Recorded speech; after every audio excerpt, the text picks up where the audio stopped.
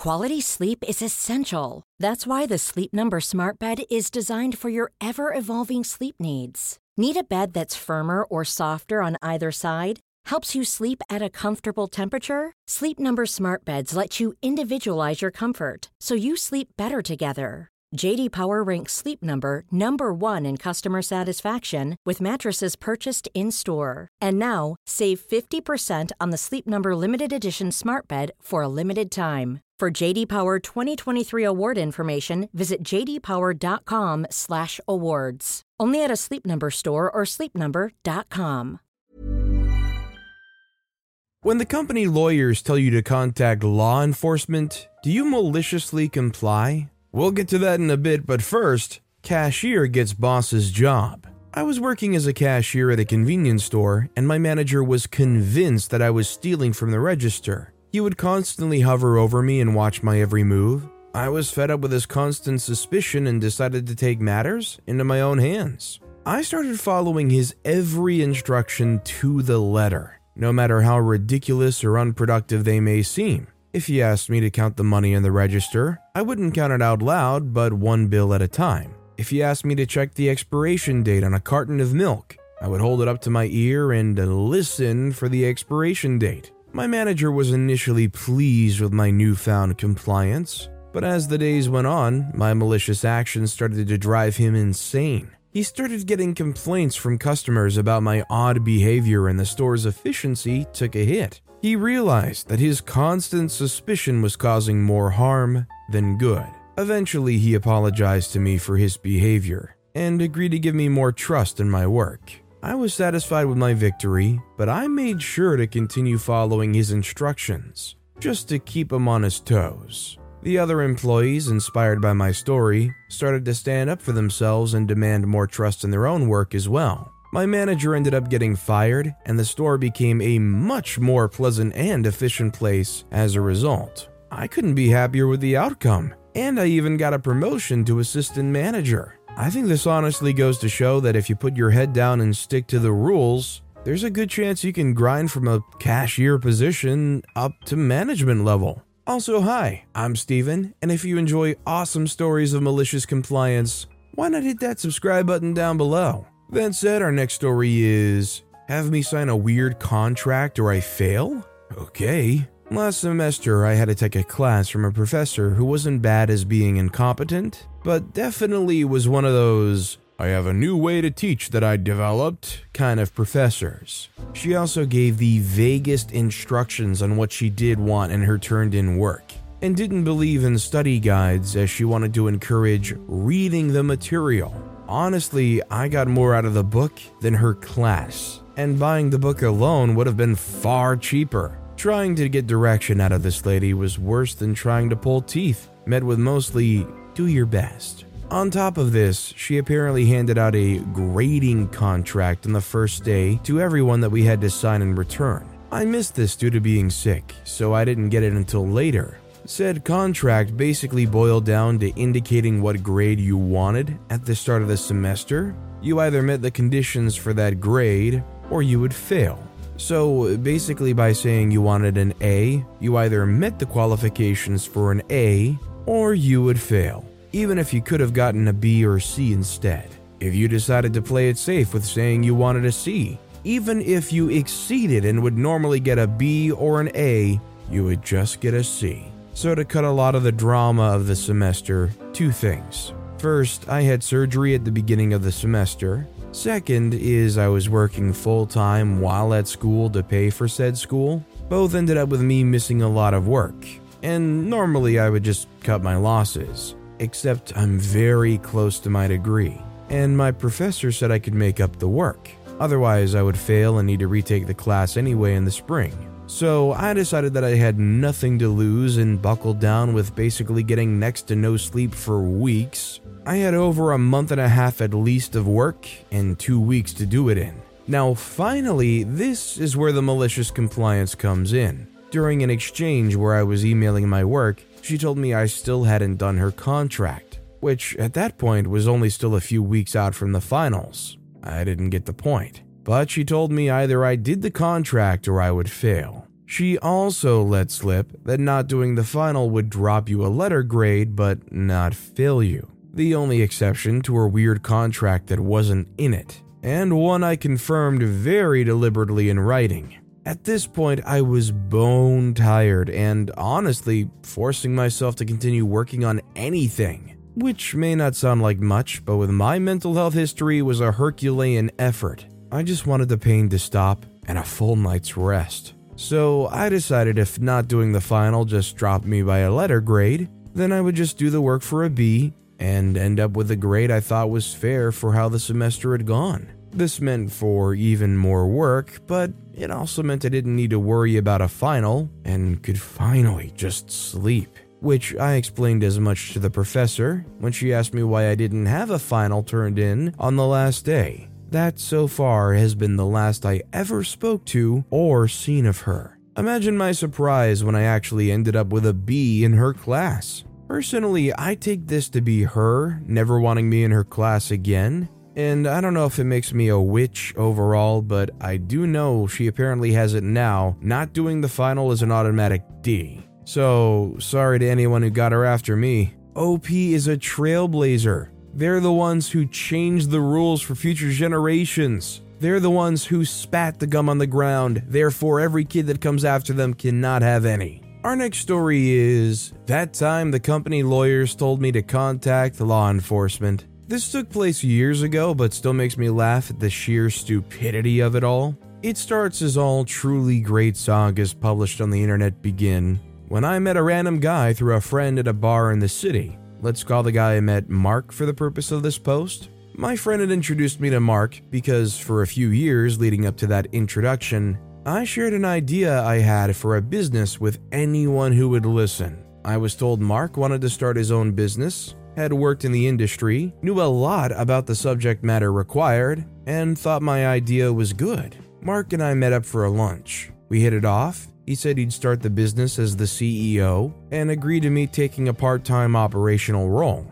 I agreed to help in a part-time operational role because I couldn't afford to quit my day job. I put in 15% of the cash for 5% ownership, since Mark was going to put in founder hours, 80 plus hours a week, and agreed to put up 85% of the cash, which was more money than I could afford to risk on a new venture. I worked part-time. I did what I said I would do. I even tried to be of assistance on things I had no experience with. I connected Mark with a fella I'd done business with before. We'll call him Paul. Paul and I got into a dispute ourselves, more on this later. Anyway, let's fast forward a few months, and I got into a dispute with Mark over stationery. Yes, stationery not being to his liking caused him to flip out. This was despite him picking the stationery out. Next up, the contract I got from Mark was not what we agreed. The legal work required a few months to get done, and I had expected delays, but when I finally got it, the paperwork didn't represent what I'd agreed to own. Not only that, but my investment wasn't being acknowledged under the terms we'd committed to when I put the money in. Now, as I said, I wasn't able to risk much, and I only invested what I could afford to lose, so this wasn't a huge sum of money. I didn't want to make a big deal about it since the amount was small and he began promising a new contract when the business could pay for the lawyers to make changes. I signed nothing. Then it worsened. Mark and I would start to fight anytime we were in a room together. As I think back, it's almost comical how angry he would get in my presence. I have other things to do with my time than squabble over stuff like stationery. So I worked on my areas of the business and hoped things would grow. I stopped in whenever I could and would help out regularly as needed with as little Mark interaction as possible. Paul would intervene sometimes when Mark would get particularly difficult to be around. Anyways, fast forward about 2 years, and Mark can't help but tell everyone who will listen that the business is going well. I have no idea how well things are going because Mark isn't giving me any updates. I get a call around Christmas from Mark. He wishes me a happy holiday, then drops the bomb on me that he wants to terminate my involvement and refund my investment. I decline the investment refund and say I'm happy to no longer work with him. In my head, I think it's kind of hilarious that he thinks this will just end that easily, but I say nothing to that accord to him. Mark and I hang up, with him aggravated about my refusal to take the refund on my investment. Mark then sends me an email that I had resigned. This had no basis in fact, but certainly was creative about what we had just discussed. I correct him immediately in a reply, stating that he no longer wanted to work together and that I can see that being the case, but want to discuss my investment. A few days later, Mark demands I come pick up a check for a reimbursement of my investment. I do not come and get it. Next thing you know, the company attorney huffs and puffs and tries to scare me with some strongly worded letter. This is the same idiot attorney who screwed up my contract to work on the business and my investment agreement. Let's call this attorney Mr. Cohn for the sake of the story. I send an email response to Mr. Cohn that he screwed up. The company seems to be doing well, that I hear rumors about how well, that I want to be on this for the foreseeable future, and I will not take a one-for-one cash out for what I put in. The attorney then emails me back stating in writing that Mark never accepted my electronic transfer into the company account. Instead, Mark has another company he accepted the money into, a company I've never heard of. A company that's different than the name of the recipient on my electronic transfer. A company that would be committing wire fraud to accept the money I sent. On that note, I did some sleuthing online. I found out Mark had been forming one company every month or two. Then there were media reports and documents he let slip in shared drives he forgot I had access to from when we agreed to work together. Mark was too cheap and stupid to pay for tech help, so he was using my shared folders I had created, and I certainly wasn't obligated to turn off the shares if he wanted to work out of them. Those documents showed me Mark had recently raised money in the company I sent the payment to at 200 times the valuation I'd bought into it at, and Mark didn't disclose my investment to the new investors. Mark had, however, put me on documents showing my ownership to previous investors. Not on documents I'd ever seen before, but documents he'd been sending around. When I share my suspicions that Mark is committing wire fraud with Mr. Cohn, I am told that I'm the one breaking the law by knowing anything about the investment documents the company has used. Mr. Cohn tells me that by not picking up my check, I will not be entitled to any money and to contact law enforcement if I think something illegal has happened. He cautions, though, that I'll be the one in trouble. Cue the malicious compliance. I let the different respective members of the Securities and Exchange Commission, along with law enforcement, know what happened to me. I provided them all of the documents I had from the matter. It took about 5 years for the investigation to conclude, for charges to be brought, for a trial to conclude, and for Mark to go to jail. They say government is slow, but they aren't kidding with just how slow. Maybe it was slow because Mark was running a large, tens of millions of dollars large, fraud. Anyway, Mark will be serving time for about 30 felony charges they found when uncovering the details of his Ponzi scheme. He will be away for a long time.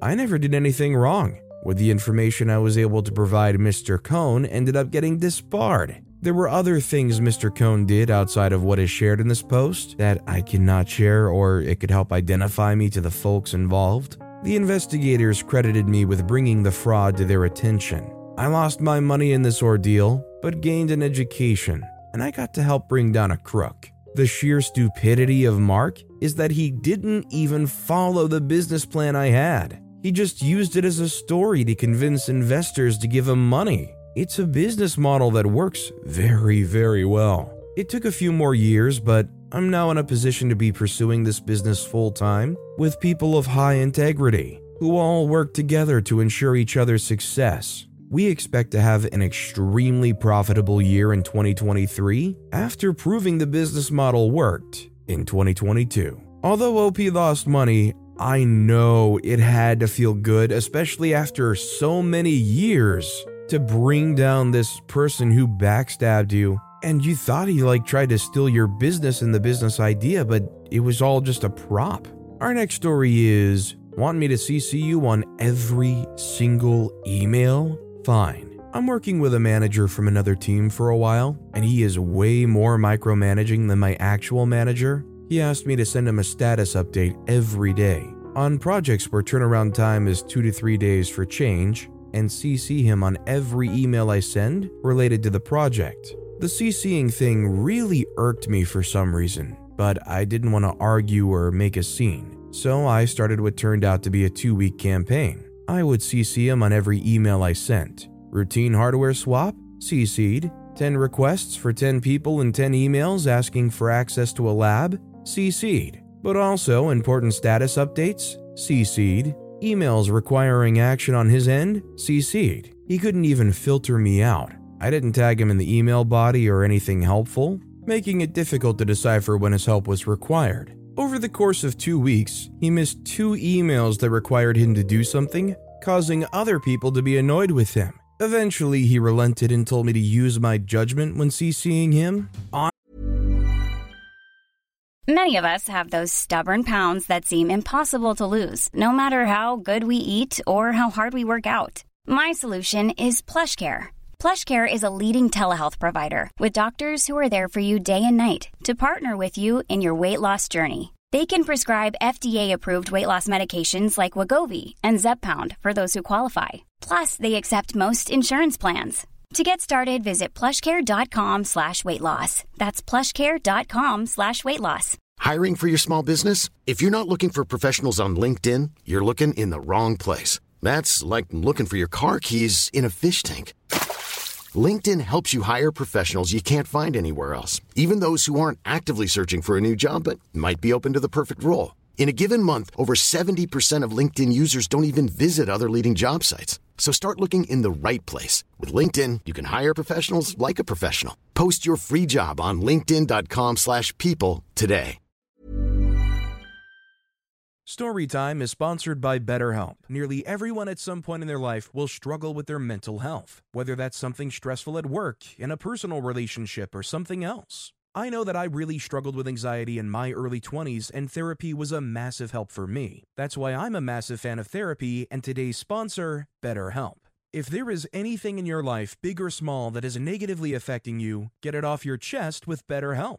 It's an online therapy service that, after finishing a small questionnaire, will match you with a licensed therapist, where you can book appointments that match up with your schedule at any place or any time. And if you feel like you're not bonding with your therapist, you can switch at any point for free. Also, therapy isn't just if you're struggling with mental health. If you're looking for guidance or ways to improve your social skills, life, or relationships, it's a great judgment-free way of doing that. Get it off your chest with BetterHelp. Visit BetterHelp.com/StorytimePod today to get 10% off your first month. That's BetterHelp, HELP.com/StorytimePod. Honestly, I'm surprised he hasn't hit this issue before, since he manages like 7 other projects. But all's well that ends well. I fought the power and got my email autonomy back. These people just never understand how much work or how annoying it's going to be. There's been times where I collaborate on some kind of project and I'm in like a Discord, and I'm like, you know what? It would be nice to get pinged every time somebody leaves a message. And you realize how quickly you lose your sanity every time you get notified every single message.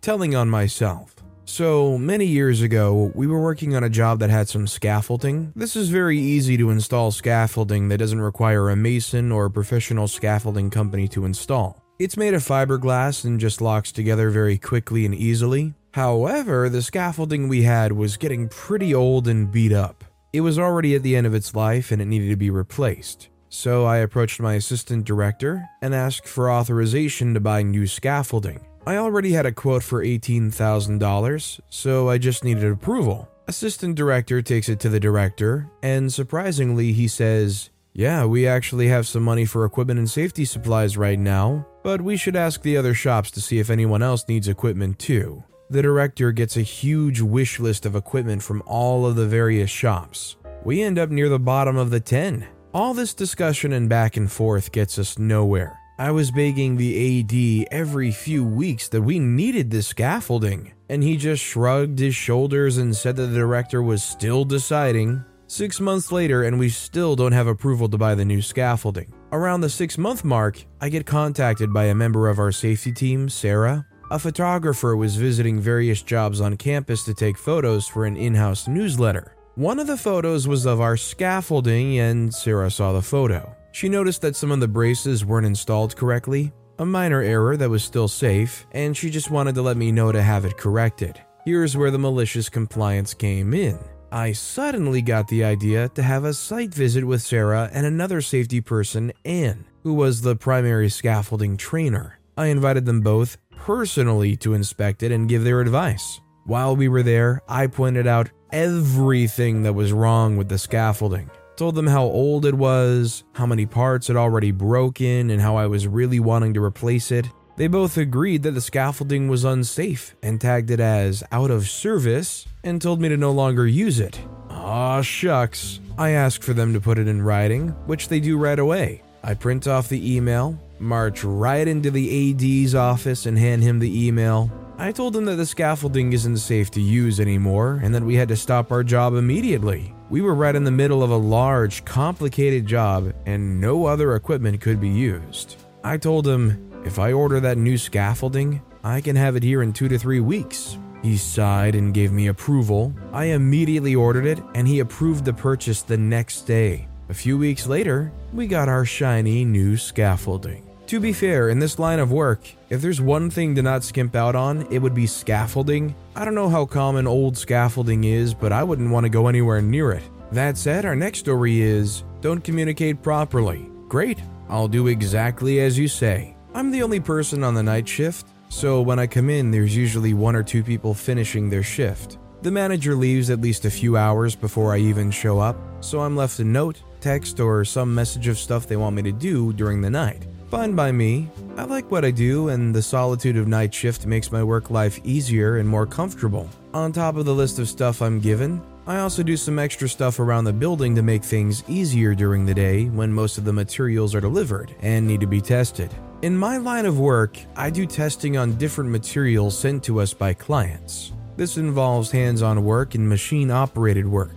One of the things I'm expected to do is report the results of the tests we do. So when I walk into work the other day, I see a pile of test sheets that has a sticky note saying, report. So I report the tests. All is well, saves time, and the clients get the results quickly. However, what I did not know was that one of those tests in that report stack was under a recheck, and the machine used to test that material was under verification. No note saying not to report it or that it's being rechecked. Nothing to stop me from reporting it to the client. So, thinking all was fine with the world, I go home after my shift and sleep for the day. I leave the building before my manager shows up, so I never really see people unless they come in early or leave late. I then wake up to see an email from my manager about how that one test should have never gone out, that the machine was under verification and the material was being rechecked. I respond saying that I didn't know this and that the test results were in a pile of other test results, saying to report. My manager emails back stating that I should just focus on the list of stuff they leave me to do instead of finding additional work. So I do exactly that. I only focus on the list they gave me. Some nights the list has me working the full 8 hours, but most nights the list only requires 3 hours of work max, and I get to just sit back and relax for the other 5 or so hours. I started bringing my laptop to work and playing video games or work on Dungeons and Dragons stuff. I mean, honestly, hey, I would find anything to do during that downtime. Sounds like a good deal to me. This next story is, if you want to change companies, don't let the door hit your butt on the way out. I work at a small company delivering potable water to people who don't have access to either city water or a private well. So we deliver to the same customers pretty much every week. Some customers are great and go out of their way to make deliveries easier, or at least make sure that they don't make them any more difficult than they have to be. A few customers just don't give a crap and expect us to make deliveries no matter what they do to make things inconvenient. Recently, one customer, over the last couple of years, had made several changes to their property that made making deliveries significantly more difficult. I'd spoken to my boss about them, and he laid out the conditions that would need to be met before he would consider dropping a paying customer. And they were literally just barely with the limits. And to their credit, they did keep up with their bills. Darn it. I dreaded seeing their name on the delivery list every other week, and then they changed to wanting deliveries every week because their children were moving into the house as well. After that, payments started being more sporadic. The checks we were getting changed names from the homeowner to their daughter. My boss only takes cash or check, not credit cards, as he feels no compulsion to give any money to credit card companies or to increase prices and pass the cost on to the customer. One day, while I was in the office doing some end-of-day tasks, the phone rang. Caller ID was this problem customer. Boss answers and I eavesdropped. It was the daughter. She wanted to start by paying the credit card. Boss said no. Then she decided to drop her threat to change companies. Such hope in my heart as I saw the boss's face turn red. He hates bullies and being bullied. Boss immediately agrees that would be best and hangs up on her. Walks over to the delivery schedule calendar and crosses her name off the list. 2 days later, I got called into the office to hear a message left by the daughter, begging us to make deliveries again. She apologized and everything. Turns out she had discovered that we were by far the cheapest option for them. One of the things that made them frustrating to deliver to was not just the physical difficulty of the delivery, but they only have a 350-gallon holding tank. It was a lot of work and time to deliver such a small amount of water, and we have the lowest minimum delivery rate in town. While all the companies around town are around the same price per gallon, most other companies have an 800-gallon minimum delivery rate, while our minimum at the time was only 500 gallons. The boss and I shared a chuckle over the call. I don't believe he bothered with calling her back. This just makes sense. If you're a good paying customer, they're willing to probably overlook some stuff. But if you're enough of a headache, no company's gonna want to deal with you. Our next story is, I'd like to speak with your manager. Not a problem. A few years ago, I was working casual as a bar manager at a major sports stadium after my housemate, who was running the corporate dining, hooked me up with a job as a nice little side earner. The role was pretty straightforward. Turn up, set up the bar, serve beers and snacks, clean up the bar, go home. This made it ideal for uni students, particularly international students who could pick up 3 to 5 hour shifts without it causing too much disruption to their studies. While the 5 to 6 staff I managed were continually changing individually, it was mostly Indian international students, as well as the same colleague Anoop, week in and week out, who was invaluable at keeping the show running. Given my housemate and I lived together, and he took me up with a job, I was happy to take on a new person or two per shift who had never worked in a bar setting before, to give them a quick rundown on pouring beer, using the register, etc. If it was one trainee, I'd pair them up with me. 2 trainees, I'd pair the second one up with Anoop. The bar was a members-only bar that had its own private room that came as a perk of the $800+ membership people were paying to the sports club each year. It meant, along with getting beer in real glassware rather than plastic, that the queues were also much shorter as well, and there were usually a few ex-players kicking around to give the odd speech. During one particular shift, just after the game started, I was doing my thing at one end of the bar when Anoop came up to me and said that there was an issue at one of the registers. I went over to see, and the young student there told me that the patron standing opposite the bar had mocked her accent when she tried to explain to him that she was still learning how to use the register. The guy looked at me and said he just wants a beer. Summing the situation up quickly, I leaned into a tool that I'd learned from my housemate. Sorry, based on what my staff member has just told me, you made a comment making fun of her accent. I'd like to believe that it's a comment you wouldn't normally make, which leads me to believe you must be intoxicated. I'm not able to serve you anymore tonight. However, I'd be happy to serve your friends, but they will only be able to buy 1 drink at a time. Needless to say, he wasn't happy with this, and after a couple of minutes back and forward, he asked to speak to someone else about the issue. Absolutely not an issue, I said, and asked Anoop to quickly duck off and find the corporate dining manager. After 5 minutes or so of waiting, the game has restarted at this point, so our patron is now missing the game as well. The corporate dining manager, aka my housemate, arrives wearing his lanyard, suit, polished shoes, etc. I give him a quick summary. The guy pleads his case that he should be allowed to keep drinking here because he's a member and he's paid good money to be there. My housemate hears him out and then says, based on what my staff member has told me, you've made a comment towards a member of my team which is inappropriate, and he's made the right decision to prohibit you from buying any more alcohol at the bar. However, given that you've argued that point, and your friends here haven't stopped you from doing so, It leads me to believe that all of you are intoxicated, which means unfortunately none of you will be able to be served at this bar for the rest of the night. If you'll excuse me, I need to get back to the corporate suites, and if there are any further issues, we'll have to get security. Points to the guy standing at the door who checks everyone's membership before you can enter to escort you out. With that, he turns and leaves. Racist patron and his friends take the L and ask me where the nearest retail outlet is that serves beer. I say not a problem. We're on level 3 at the moment, so you'll need to take 2 flights of stairs down to level 2, and then take a left and wander past the food, merch, and toilets, and it'll be on your left side. Given their seats were on level 3, that's a fairly decent walk to complete several times throughout the game, and I'd like to think it gave them time to pause and reflect. However, I suspect that wasn't the case. How much you want to bet jerks like this, after having an experience like this, will go home and mentally double down on being racist? Our next story is, force me to have a retirement ceremony? Okay, sure. I was retiring from a 20-year career in the US military, and that typically involves a retirement ceremony with speeches, medals, and cake. I never planned on a retirement ceremony, but as the months got closer, my boss, didn't really care for him, kept bugging me for details about my retirement ceremony, and I kept saying I'd get to it. I finally told him I wasn't having a ceremony, and he flipped out and said I had to have one. I rolled my eyes and said I'd set something up. Now, I was retiring from a base in California, and we had planned a summer road trip to see friends in Colorado, so I came up with a plan and made some calls. A month before I left active duty, and my boss kept harping on me for ceremony details, and I said invites were going out that week.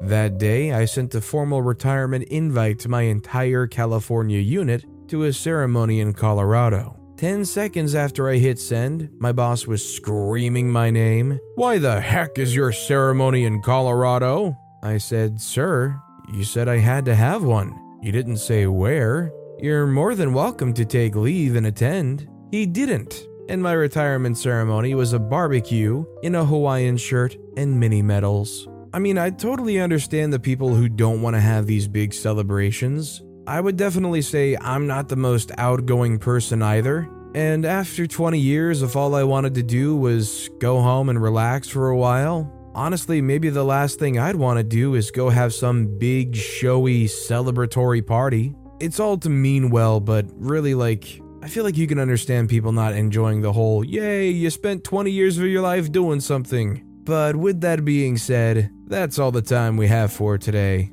Now, if you want to hear another absolutely awesome malicious compliance story, check out that video on the left. Or if you missed my latest video, check out that video on the right. That said, I'll see you all next time with some more stories.